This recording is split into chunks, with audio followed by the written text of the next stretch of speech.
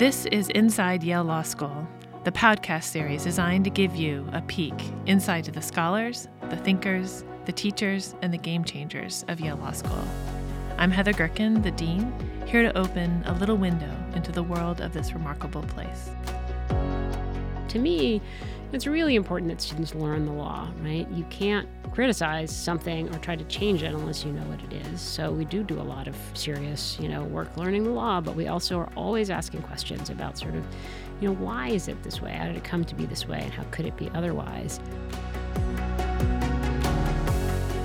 I am thrilled to introduce Amy Kapczynski, professor of law and faculty co-director of the Yale Global Health Justice Partnership. Amy, thank you so much for being here. Thank you. So there's so much to cover with regard to your work. I wonder if I could just bring you back to the work you started as a 1L, because it's kind of amazing to know that you spearheaded a campaign as a 1L that led Yale and Bristol Myers Squibb to change their policy on a set of drugs. I wonder if you could just kind of fill out the story. Sure, yeah. So I have very deep connections to this space, and they do start as a student. So before I became a student, actually, I started working on access to AIDS medicines. And the issue was so long ago now, was in the late 1990s when I started working on these issues. The issue was that there were, tens of millions of people around the world living with HIV/AIDS who had almost no access to treatments, which are really transforming people's lives here, because there are medicines you can take if you have HIV that make you have a chronic disease, but you can survive. And those medicines cost at the time around $10,000 to $15,000 per person per year, and it's a lifelong treatment. So it doesn't sound expensive if you think about drug costs now, but it was really very, very prohibitive if you were thinking about a country like South Africa, where 1 in 5 adults was HIV positive. And what I learned from activists working on these issues was that the drugs weren't expensive because they were expensive to make. They were expensive because of patents. Patents are rights that the government gives you. I now teach intellectual property law, so this is a good plug for my class. Patents are rights that the government gives you that allow you to exclude others from making or using or selling your invention. And drug companies get patents, and they allow them to sort of set monopoly prices. And so what was happening around the world was that they were pricing, in a country like South Africa, they were pricing the drugs at the price that only rich people could afford, if them, So there were probably, just a few hundred people who could afford those medicines in South Africa when so many needed them, because they cost the same as they cost here, $10,000 per person per year.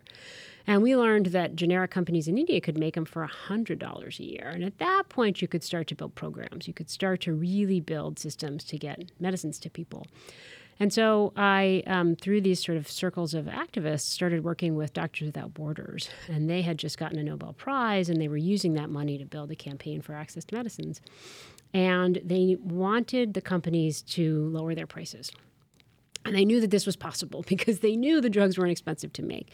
But the companies were really refusing to do that at the time. In fact, they were suing Nelson Mandela himself as the kind of lead party in a lawsuit about a law that the South African government wanted to use to bring these Indian drugs into the country. And so they had taken a very hard line, and they were really refusing really significant price decreases. And Doctors Without Borders knew that it was possible to, they wanted to find a target, and that target was Yale University, because Yale held the patents on some of these drugs, on one of these drugs in particular, a drug called D4T, and Yale had licensed it to Bristol Myers Squibb. And I knew as a student that there were many people who work for the university because they care deeply about the public interest, and that people like the scientists who work here would not have been happy with this situation. And in fact, found the guy, his name was William Prustoff, who was the scientist who had developed this drug. And he ended up playing a really important role in this story. He came out publicly and said he wanted the companies to behave better, and he wanted Yale to give up its patent rights. And so as a student, what I did was what a lot of student activists do. I ran around, I talked to a lot of people, organized other students, and was sort of the go-between between Doctors Without Borders and Yale to say, you can do this. It's not not going to destroy the pharmaceutical industry. In fact, it's going to save many, many people's lives. And to its credit, Yale first initially said no, but there was a lot of media attention, a lot of organizing. And a few weeks later, they renegotiated their deal with the drug company and allowed the drug to be made generically available actually in all of sub-Saharan Africa. So the price plummeted, was like 3% of the price kind of the next day. And it also, I think, kind of played a role in the drug companies coming more to their senses and in sort of building the activist kind of momentum to overcome these patent barriers. And now today we have tens of millions of people on AIDS drugs all around the world, and we built those programs. They're not perfect. There's still issues, but yeah, it was a very powerful lesson to me about the role of law and the role of organizing in change, even around things that can seem really tragic and intractable. Now, so I do feel like telling all the 1Ls who are listening to this that it's okay for them just to focus on being a 1L. It's setting an awfully high bar for your first year of law school. But I can just see how that shaped your career, because you've devoted your life to issues related to global health and justice, and your scholarship has often been built on those issues. I wonder if, let's talk a little bit just about your scholarship, if you could sort of walk me through. I mean, my favorite one of your articles is on the flu network, and by that it is not the Harry Potter flu network, but a really interesting study of the way we develop flu vaccines. But I wonder if you could just sort of give us an overview of the work that you've done on that front and its relationship to intellectual property. Although I sometimes do tell people that your aim is to take the property out of intellectual property. Yeah. So I do. This work was exactly what got me into studying intellectual property. And I remember actually, telling professors, including some of mine from college, that I was interested in this intellectual property stuff. And they looked at me like, "You've lost your soul in law school." And I was like, no, this is really interesting stuff. This is the lifeblood of the modern economy, if you think about it. And I came to learn this, sort of studying and working on these issues. If you think about it, when we had sort of agricultural capitalism, what mattered most foundationally were things like land rights and what kinds of workers' rights you had. In industrial age, you had the emergence of the corporation, and the law was really powerfully shaping the way the economy worked then. But today, intellectual property, which covers artistic works, but also trademarks and patents, and so inventions and science, I mean, that really governs an enormous amount of how we shape the economy, what kinds of things are produced, who gets access to them, and what we can do online. And so it's a really vibrant area. It's hard law to teach because it changes so fast. There's always Supreme Court cases on intellectual property law every year.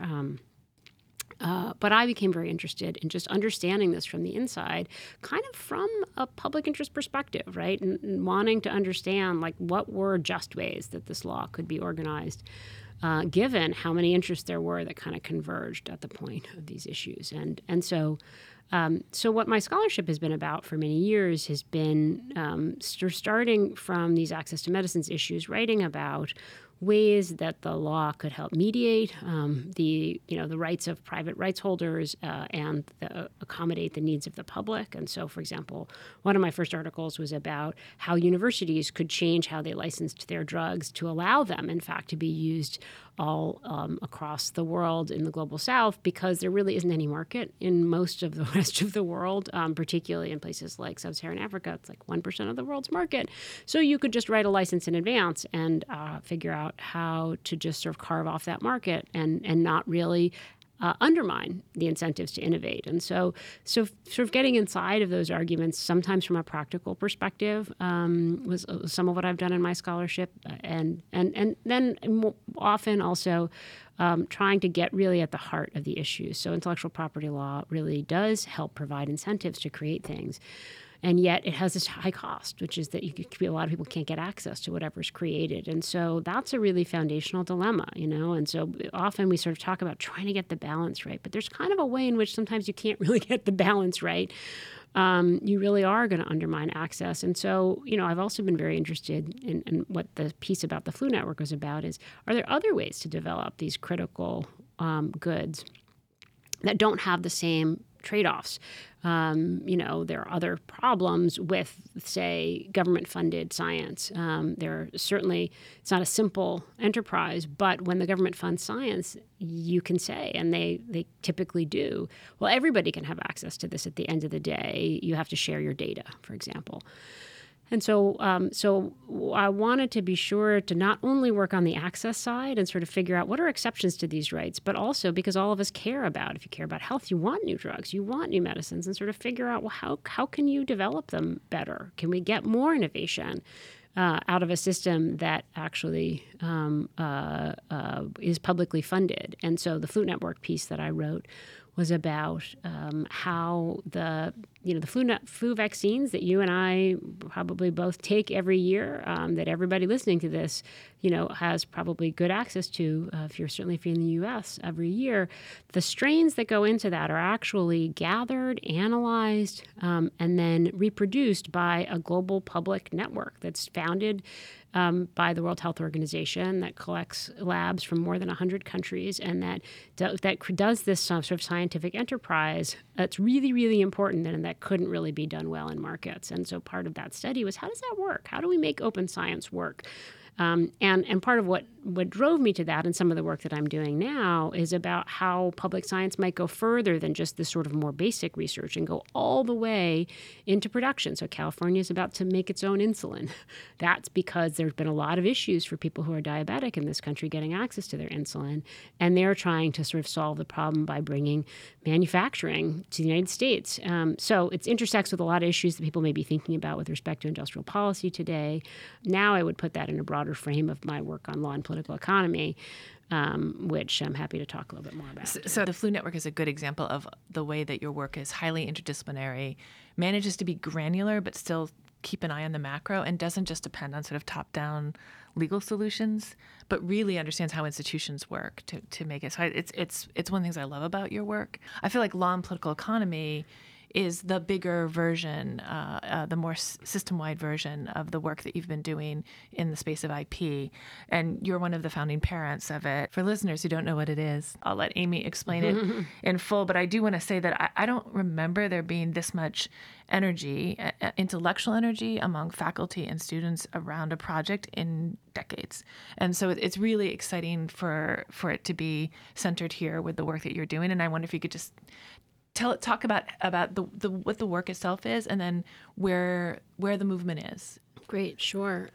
So that's exactly how I see it, is that, I had been doing work on some of these issues that only now what I call law and political economy work. And that was true for many of us. I think there's a little bit of a sort of generational aspect to this, that there were many people who were starting to think about, how does law shape the economy and how might we reorganize law to make our economy more just, and also to think about the economy a little bit more expansively than I think we commonly do.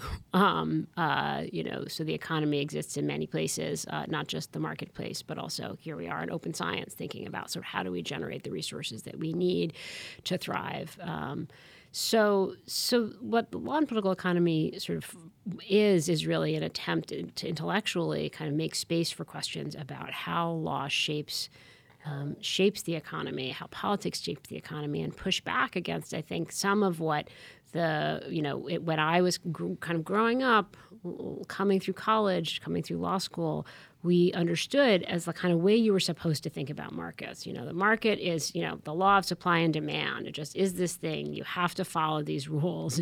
And in fact, in law schools, too, we were taught about efficiency and how the sort of you come into law school thinking we're going to talk all about justice. And then it turned out that there were a lot of places where we didn't talk about justice. And those were commonly classes like contracts or torts, where instead you talked about what was efficient. And that was treated as something kind of neutral. And I think, the law and political economy kind of framework is trying to challenge some of the ways that we've thought about markets and say they're not natural. They're actually made in politics. We're using insights from the legal realists, from critical legal studies, also from critical race theory and feminist studies to sort of think about how law actually constructs our political economy and how you could reconstruct it to be more just. And so part of what you're tapping into, the sort of the sense of excitement about this, is that it really is also expressing and it's become a place where people can talk about what we feel are some of the most urgent debates of our time. So we're thinking, if you're thinking about climate change or you're thinking about inequality, and the sort of Occupy moment or the financial crisis, or you're thinking about kind of racialized dispossession and housing and how can we build housing for all. Those are all questions of political economy that you really need to be able to get into from more perspectives with more values in hand than I think many of us were sort of taught to think about the economy with. So it's broadly is a scholarly movement, although there's a student network. There's more than 30 student groups around the country that have their own, reading groups and speaker series. And we're all trying to sort of rethink the political economy and how does law structure it and how can we rebuild it so that we can work against things like climate change, the concentration of corporate power, inequality, even things like the carceral state, which, are shaped very deeply by political economy as well, I would say. In the scholarly network, it's sort of been astonishing how many of them have come through this place and how many of them are connected to you and a few other scholars here that have been inside this school. I sometimes say to people, this place is like you throw a tire into the water, a reef builds out around it, and it's been sort of remarkable to see just sort of putting this in the water and how a whole ecosystem has evolved around it. You're also, though, seeing it affect policy and move into that piece of the world. And I wonder if you could just say a little bit more about not just the scholars who are doing this work, but the folks who are fellow travelers who are in the policy world and connected to these projects. Yeah, one way people who are interested in this might get a good flavor of what we're doing is we have a blog called the Law and Political Economy blog, and you'll find advocates and activists and scholars all writing on it. And it's an accessible way in to also show you, if you're interested in housing, so I can give you just a few examples off the top of my head. So people who are interested in housing, go on the blog and read some of the work about tenants unions. So we're trying to think about how law structures political and economic power, and so taking examples from the labor union context and bringing them over to the tenants union context and saying, well, what if tenants could organize together and the law facilitated that the way it facilitates labor organizing?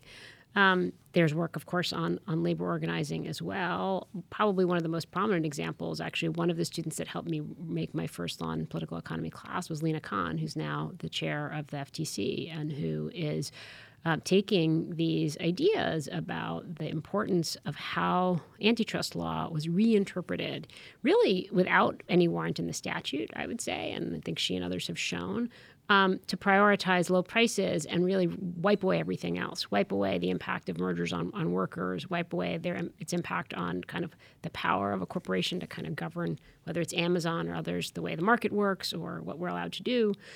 So Lena's bringing many of these ideas into the FTC. On my mind today, for a very sad reason, Adi Barkan, who was a graduate of ours and a wonderful advocate and activist who just passed away from ALS.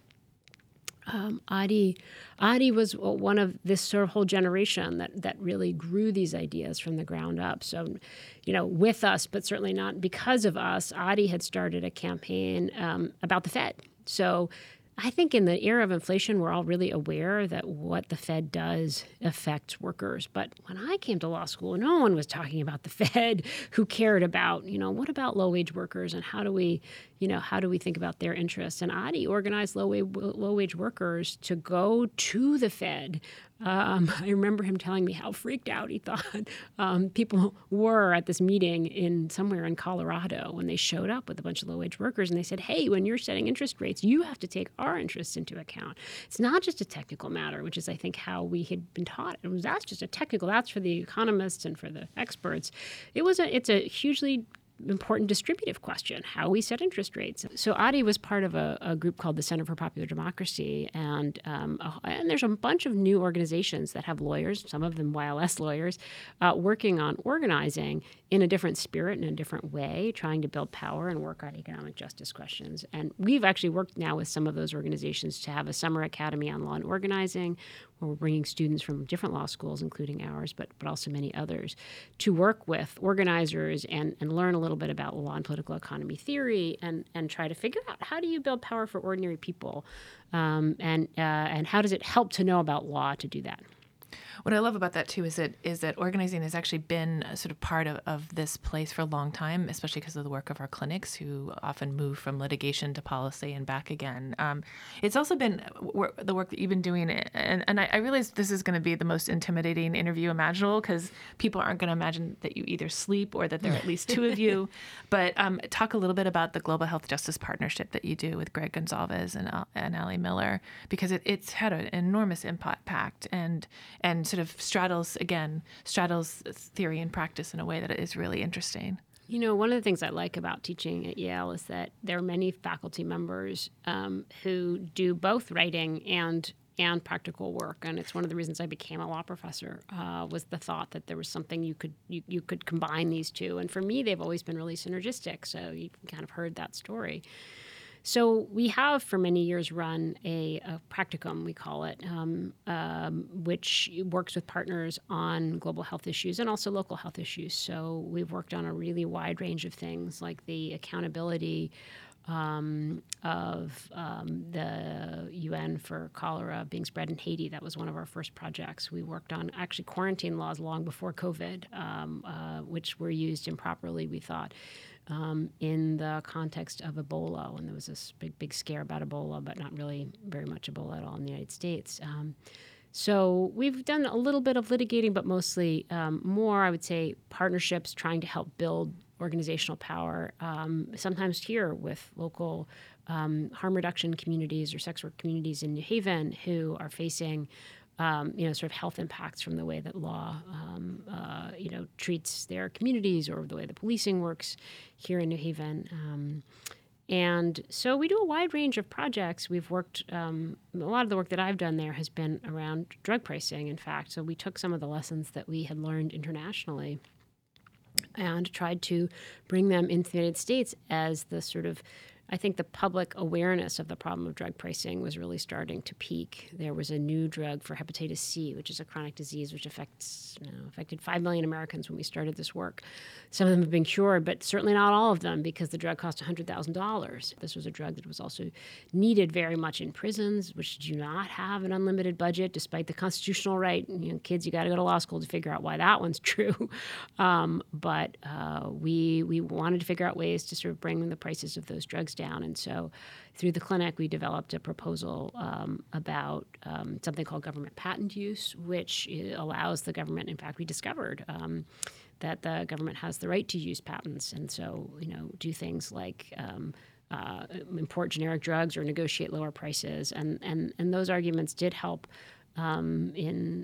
particularly in the state context, actually get the prices of some of those drugs down. So we've really worked on a wide range of issues. In COVID, we worked on community health workers and sort of how to get community health workers to more places to provide the sort of bottom-up services and to also build power among community health workers are people who really share experience with those that they're helping. And so we have some wonderful community health worker programs in New Haven. Students can work with them through our medical legal partnerships. One of the things that it's been sort of, I think, a touchstone for you is the ability to speak in many registers. You're writing theoretically ambitious law review articles as part of your academic portfolio. You're testifying in front of Congress. You're writing for popular outlets. One of the things I was especially impressed by is that you also are in conversation with doctors across the country and have been able to speak with and on behalf of them and organize them. And I really saw that, especially during COVID.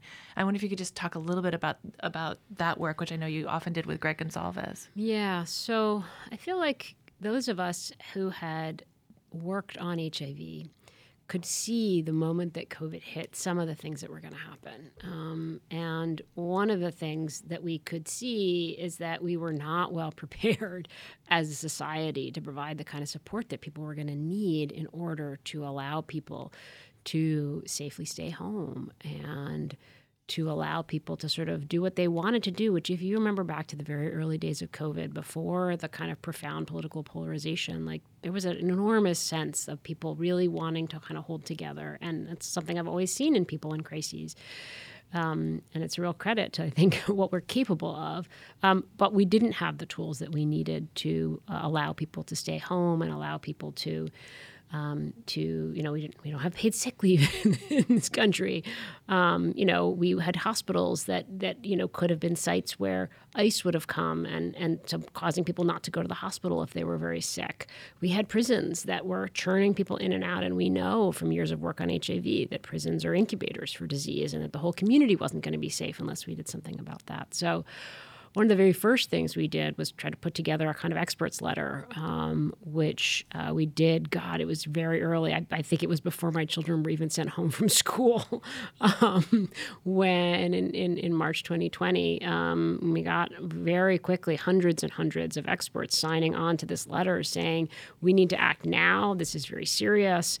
And we need to start thinking about not just how do we quarantine people when we had a travel ban at that time, but how do you support people so that they can do the right thing? Because fundamentally, if you don't support people to do the right thing, you just mandate them, both people aren't going to always do it, and you're going to end up discrediting the government. And I think that at the end of the day, one of the things I've seen and feel very deeply about COVID is that the lack of that caring infrastructure actually is part of the political polarization and the sort of real anger that people had with public health in the long run, because we didn't support people.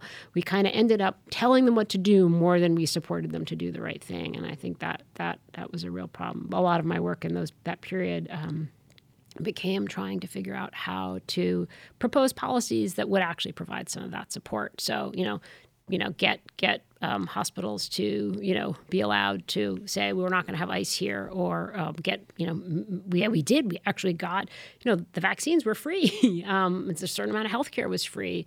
In a certain way, we kind of almost created a sort of jury-rigged, kind of national healthcare system, just a little shadow of that, to be able to provide medicines and care for people. And so, it showed some of what we could do. We canceled the rent for a bit. We canceled student loans.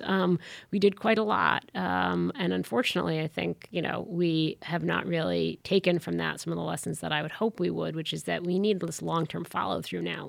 Paid sick leave shouldn't be controversial, once you appreciate the effects on everybody. But also we need more broadly the kinds of social support that I think will allow us to rebuild the solidarity that maybe people can think back to in those early moments.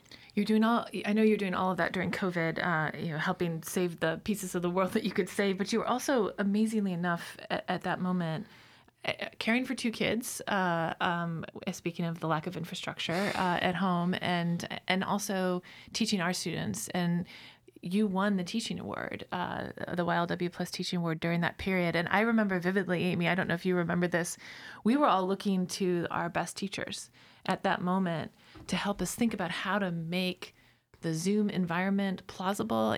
We're all doing our best to keep connections with our students and to find a way to make the education as good as it could be. And you did a presentation for the faculty, and I remember it because I think you showed us how to turn ourselves into a banana. Mm-hmm. To keep I did. the world going. And a few weeks after that, the famed cat video with the lawyer came on, and I remember thinking to myself, actually, Amy should have told us how to turn ourselves off from being a banana. But can you talk just a little bit about your teaching generally, not just during COVID, but generally, because you're a beloved teacher and a wonderful mentor? I mean, I feel very privileged to be able to teach and to be able to teach students who are so enthusiastic and excited to be in the classroom. I think of teaching really at its best as a way of being able to be curious together about things. It can be hard sometimes to find that curiosity because there's hard work to study law and there's a lot to master. And I even myself sometimes get caught up in just trying to all right, here's the statute and there's 16 things you got to know about it.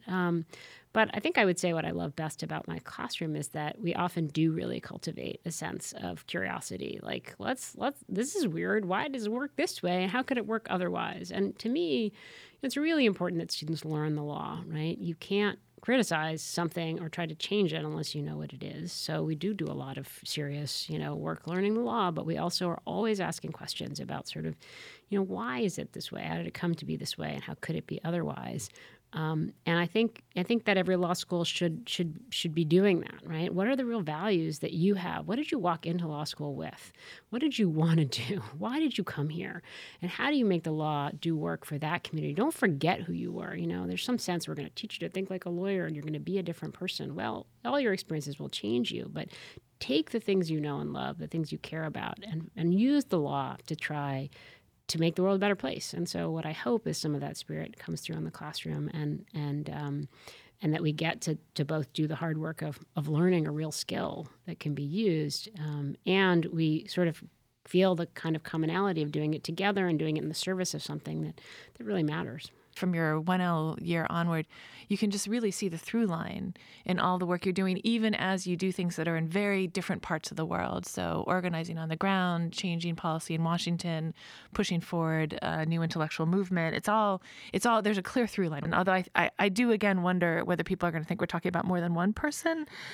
So I wonder if you might talk about something you do badly or talk a little bit at least about how you maintain balance given all that you're trying to do and how big the problems that you're addressing are.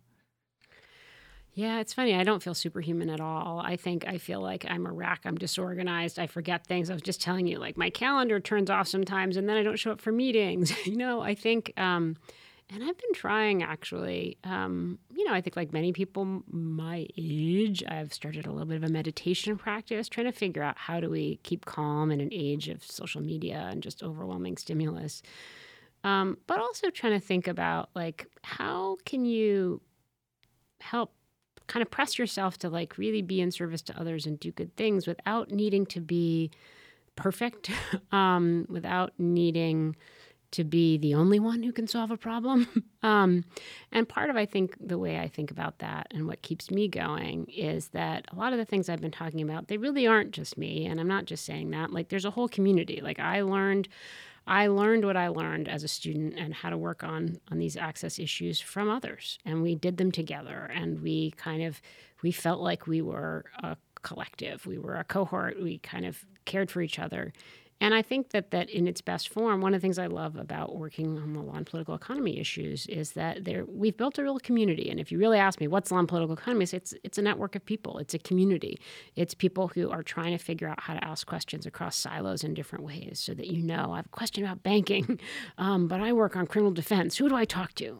We're trying to build that network. And so that's something I also say to my students, that their community is going to really matter to them. It's something that I think many people would say looking back on law school. It's your community that's going to matter most to you. And so you build that and nurture that and try not to take yourself too seriously, because ultimately when you do achieve things, it'll be because of this community. And when you fail, you're not the only one who's ever failed. In fact, that's part of the human condition.